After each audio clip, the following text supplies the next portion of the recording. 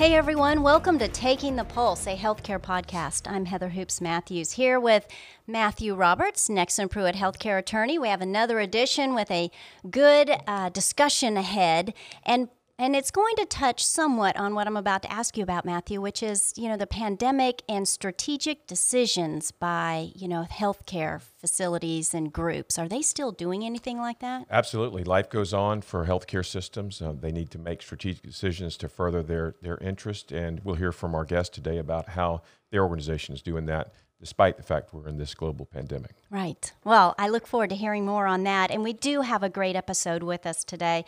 We'll have guests Brandon Neal and Mindy Staley of Novant Health. That is an award-winning integrated network of hospitals, outpatient centers, and physician practices with over 640 locations across 4 states. We'll dive into how Novant Health and its legal department have managed during the pandemic, the consolidation of hospitals, and much more. So stay with us for Taking the Pulse.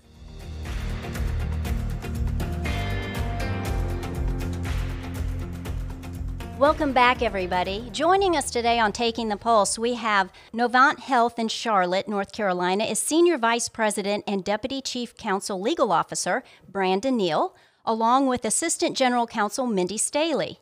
As in-house attorneys, Brandon manages Novant's legal department and provides support in all legal functions of the organization, and Mindy ensures compliance with relevant laws and regulations. Brandon and Mindy, thank you so much for joining us today from Charlotte, North Carolina. For both of you, how has Novant handled this pandemic? Well, Heather, thank you for having us. I'll kick off our answer. And I'll talk mostly from the HR employment perspective, because that's been my perspective throughout the pandemic. And I'll let Brandon address it from the kind of more operational standpoint. To answer generally first, I'll say very objectively that I think Novant Health has handled it extremely well. And we've been a real leader in North Carolina in our response. From the employment and HR side, I think what we're most proud of is that we have not had any layoffs or reductions in force because of COVID.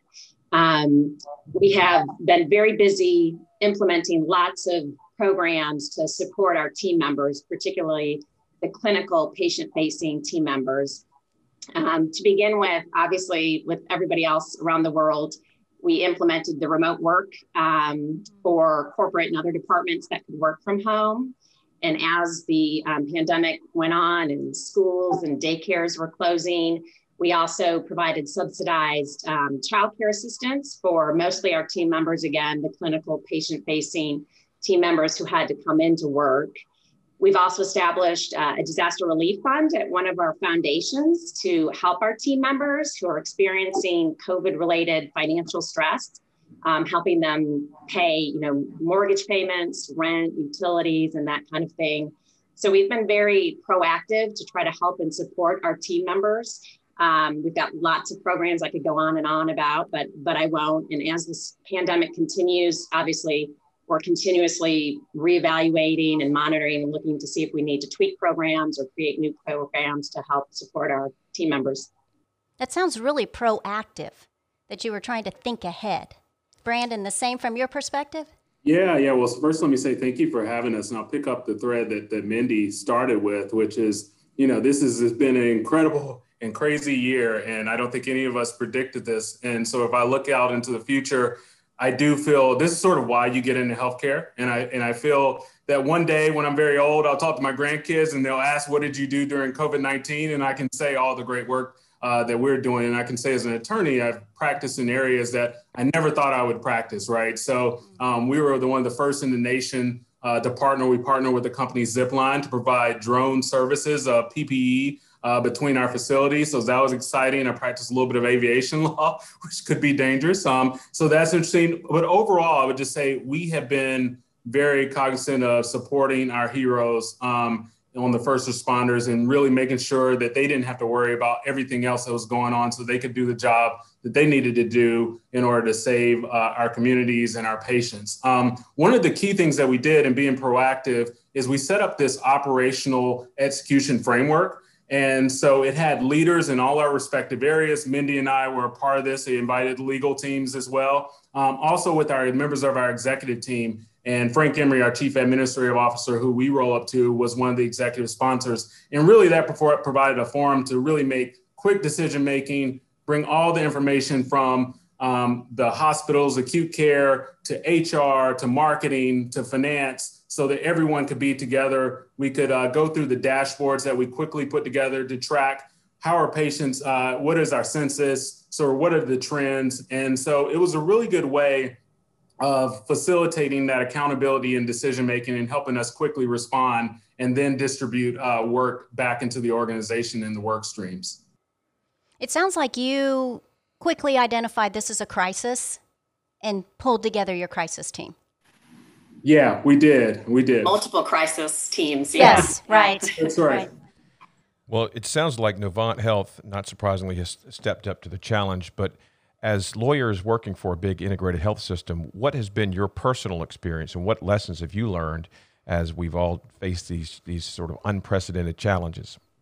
Yeah, I will jump in there, and then Mindy can fill any gaps I leave, provide her perspective. I think much like everything else in our society and just in our country and in the world, really, sort of saw COVID-19 as an amplifier, right? So it amplified what your strengths were beforehand. It amplified areas of opportunities and improvement on the other hand. And so for Novant Health and working in this, what makes Novant Health such a great place is that we're very collegial. We're very consensus driven. I mean, that everyone has input, and there are opportunities within when you have to rapidly respond for a large organization where you need to make decision-making quickly.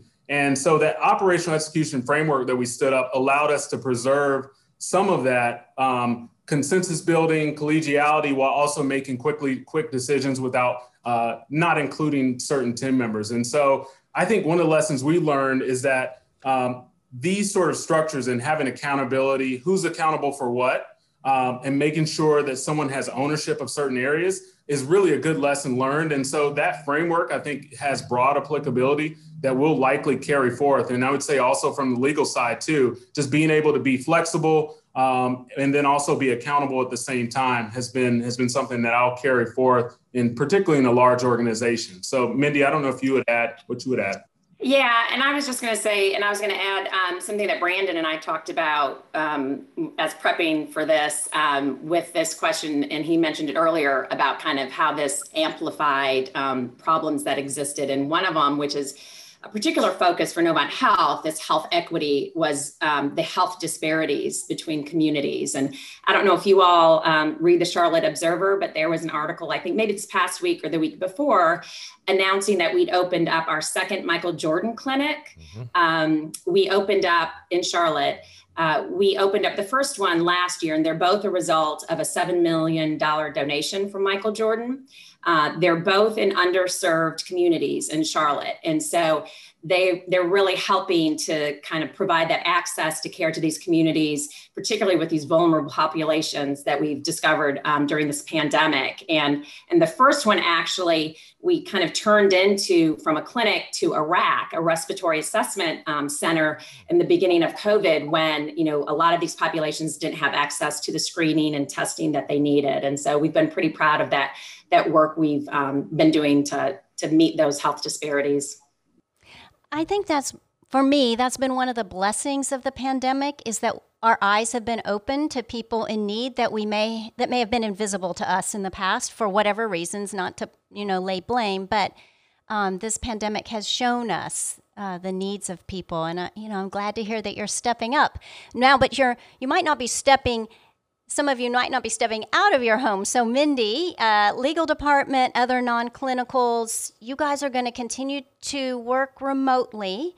How do you continue to collaborate so much when you're remote?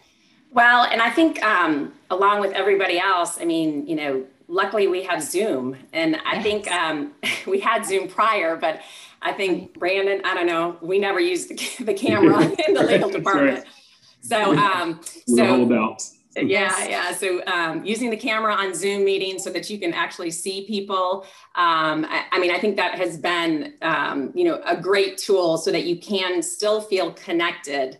Because as we continue to push out the date that we're going to work from home, I think it was when it was beginning, it was June, and then it was December, and then they were talking about March, but now it's June of 2021. So we'll have to continue to figure out how to stay connected with each other, and then of course our client, and make sure that we're on top of everything we need to be. Mindy, another question for you. Remote work is here to stay, at least for the short term. But working for a big health system, you have a little bit of a challenge as you manage that dynamic because the clinical folks can't work from home. So your admin folks and others are working from home. And from an HR standpoint, how do you manage that dynamic of one portion of your workforce is got to go in and frankly be more exposed to risks as they do their daily job on the clinical side versus the folks who are able to work from home? Yeah, and I think that's one of the things about healthcare that, we all acknowledge, and I think healthcare providers understand that it's very difficult to do that work remotely, although we have expanded and kind of grown in our telehealth services. So that's an option as well. But for the most part, I think we've managed it well. And in the beginning of COVID, we actually set up a voluntary program for those patient-facing clinical team members that fell within one of those high-risk categories that they could have more severe COVID symptoms, that they could raise their hand and say, I've got this health issue that puts me in one of those buckets, and can I be removed temporarily from patient care, direct patient care? And so we tried to work with them that way and potentially, hopefully, reassign them. And then that's transitioned into our kind of normal ADA disability accommodations process. So we do have some clinical workers that we are trying to accommodate with some type of remote work or a potential reassignment during this time. Okay. Flexibility and resilience. Yes. Those are the keys. We mentioned strategic decisions at the top of the podcast, and congratulations to Novant Health. It was the new Hanover County Commissioners, I think, which allowed Novant Health to move forward with the acquisition of new Hanover Regional Medical in Wilmington, North Carolina, including a partnership with UNC.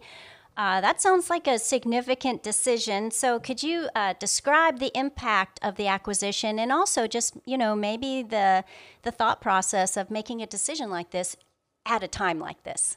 Yeah, no, you're right. I think Matthew mentioned at the top, life and business goes on, and our patients and communities continue to need care. And so, yeah, we have to chew gum and walk at the same time. And so we're very excited about this opportunity. I will note, sort of as an attorney, to say we're still seeking regulatory approval and engaging state and federal levels for that. So, but we're hoping everything goes well. We're so excited about this because we think it'll be such a great benefit for the state. It's all sort of public. You can see that we made a $5 billion investment commitment to New Hanover and that entire region to expand the facilities there, relieve some of the capacity constraints that they may have had in the past, and expand access to high quality, affordable care, which we all are interested in that region. And you layer on top of that the partnership with UNC Health and UNC School of Medicine to really enhance the medical education, clinical capabilities through this partnership. And I think it overall benefits the state, right? To train and then keep and have opportunities for the future healthcare leaders and physicians in our state is just a great opportunity. And so we're looking forward to it.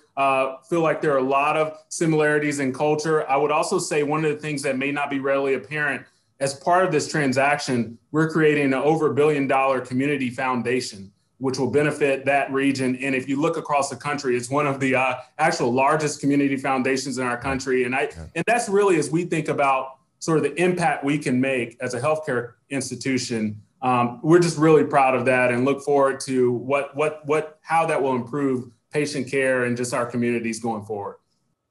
Yeah, it's a big deal for the community. It's a big deal for the state, and it's a big deal for you guys at Novant.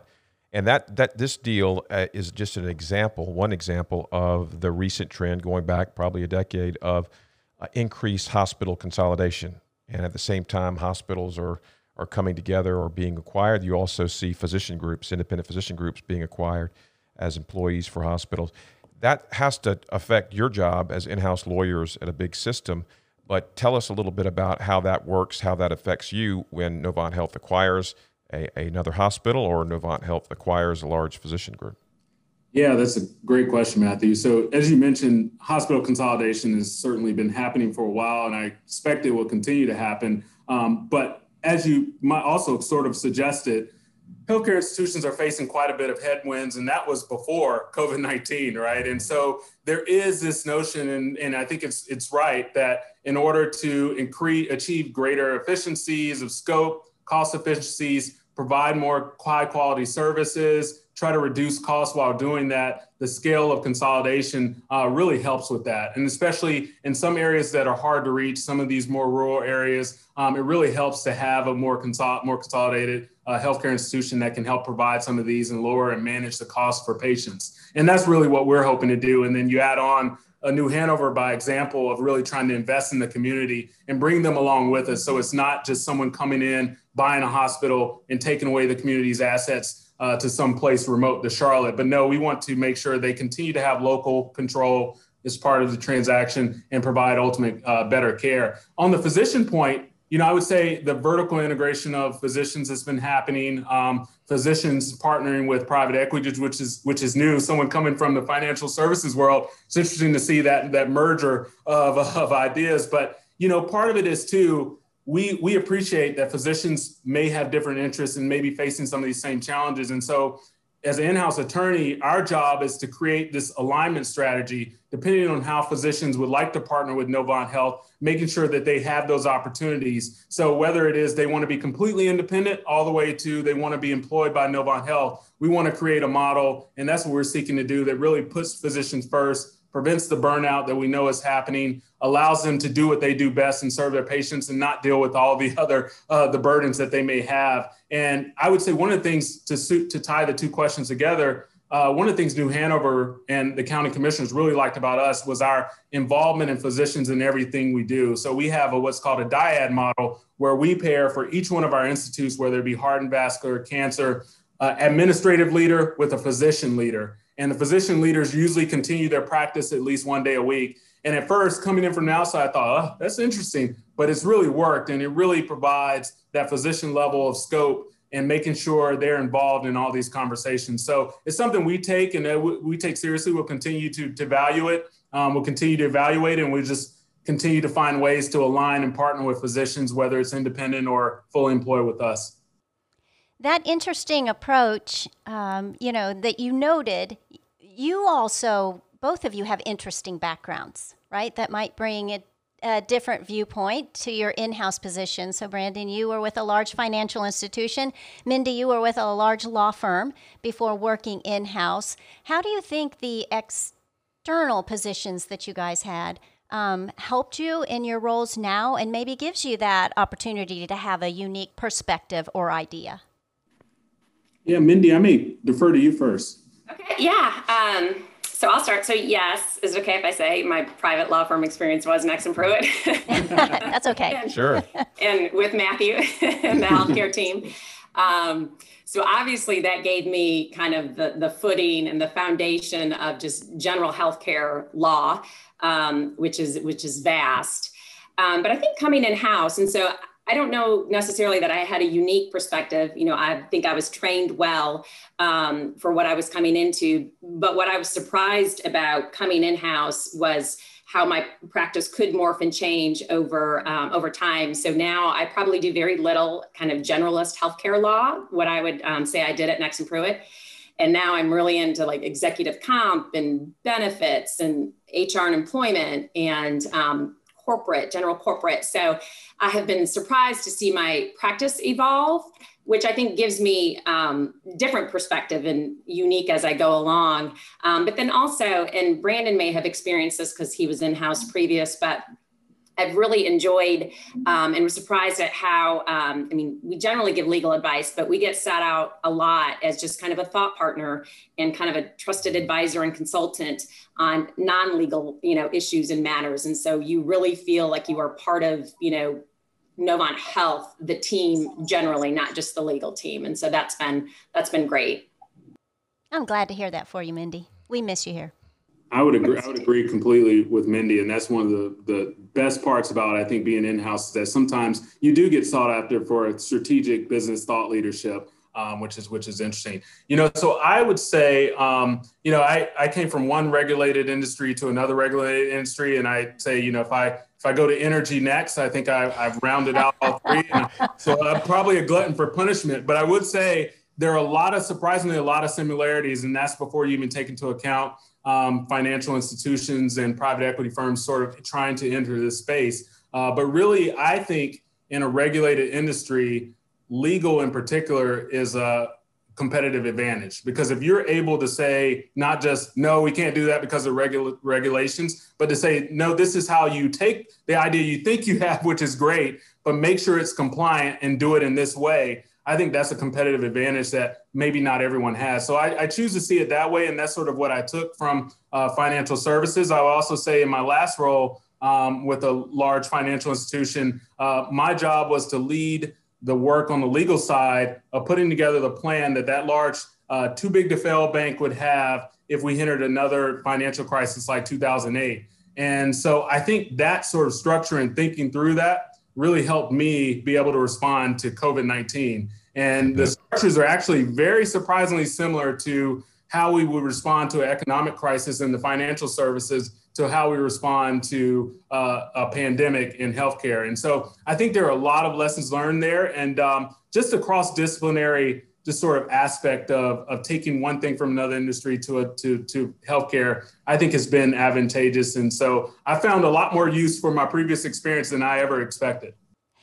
Well, it looks like you are enjoying that, Brandon, and Mindy, you too. And I thank you both, Brandon Neal, Mindy Staley, for joining us today. I've enjoyed this conversation, yes, Matthew, and it's exciting to hear whether it's drone services with PPE moving between your buildings or a $1 billion community foundation in the Wilmington area potentially. I mean, that's exciting in a kind of a gloomy time of news in our country. So thank you for joining us. Keep up the good work.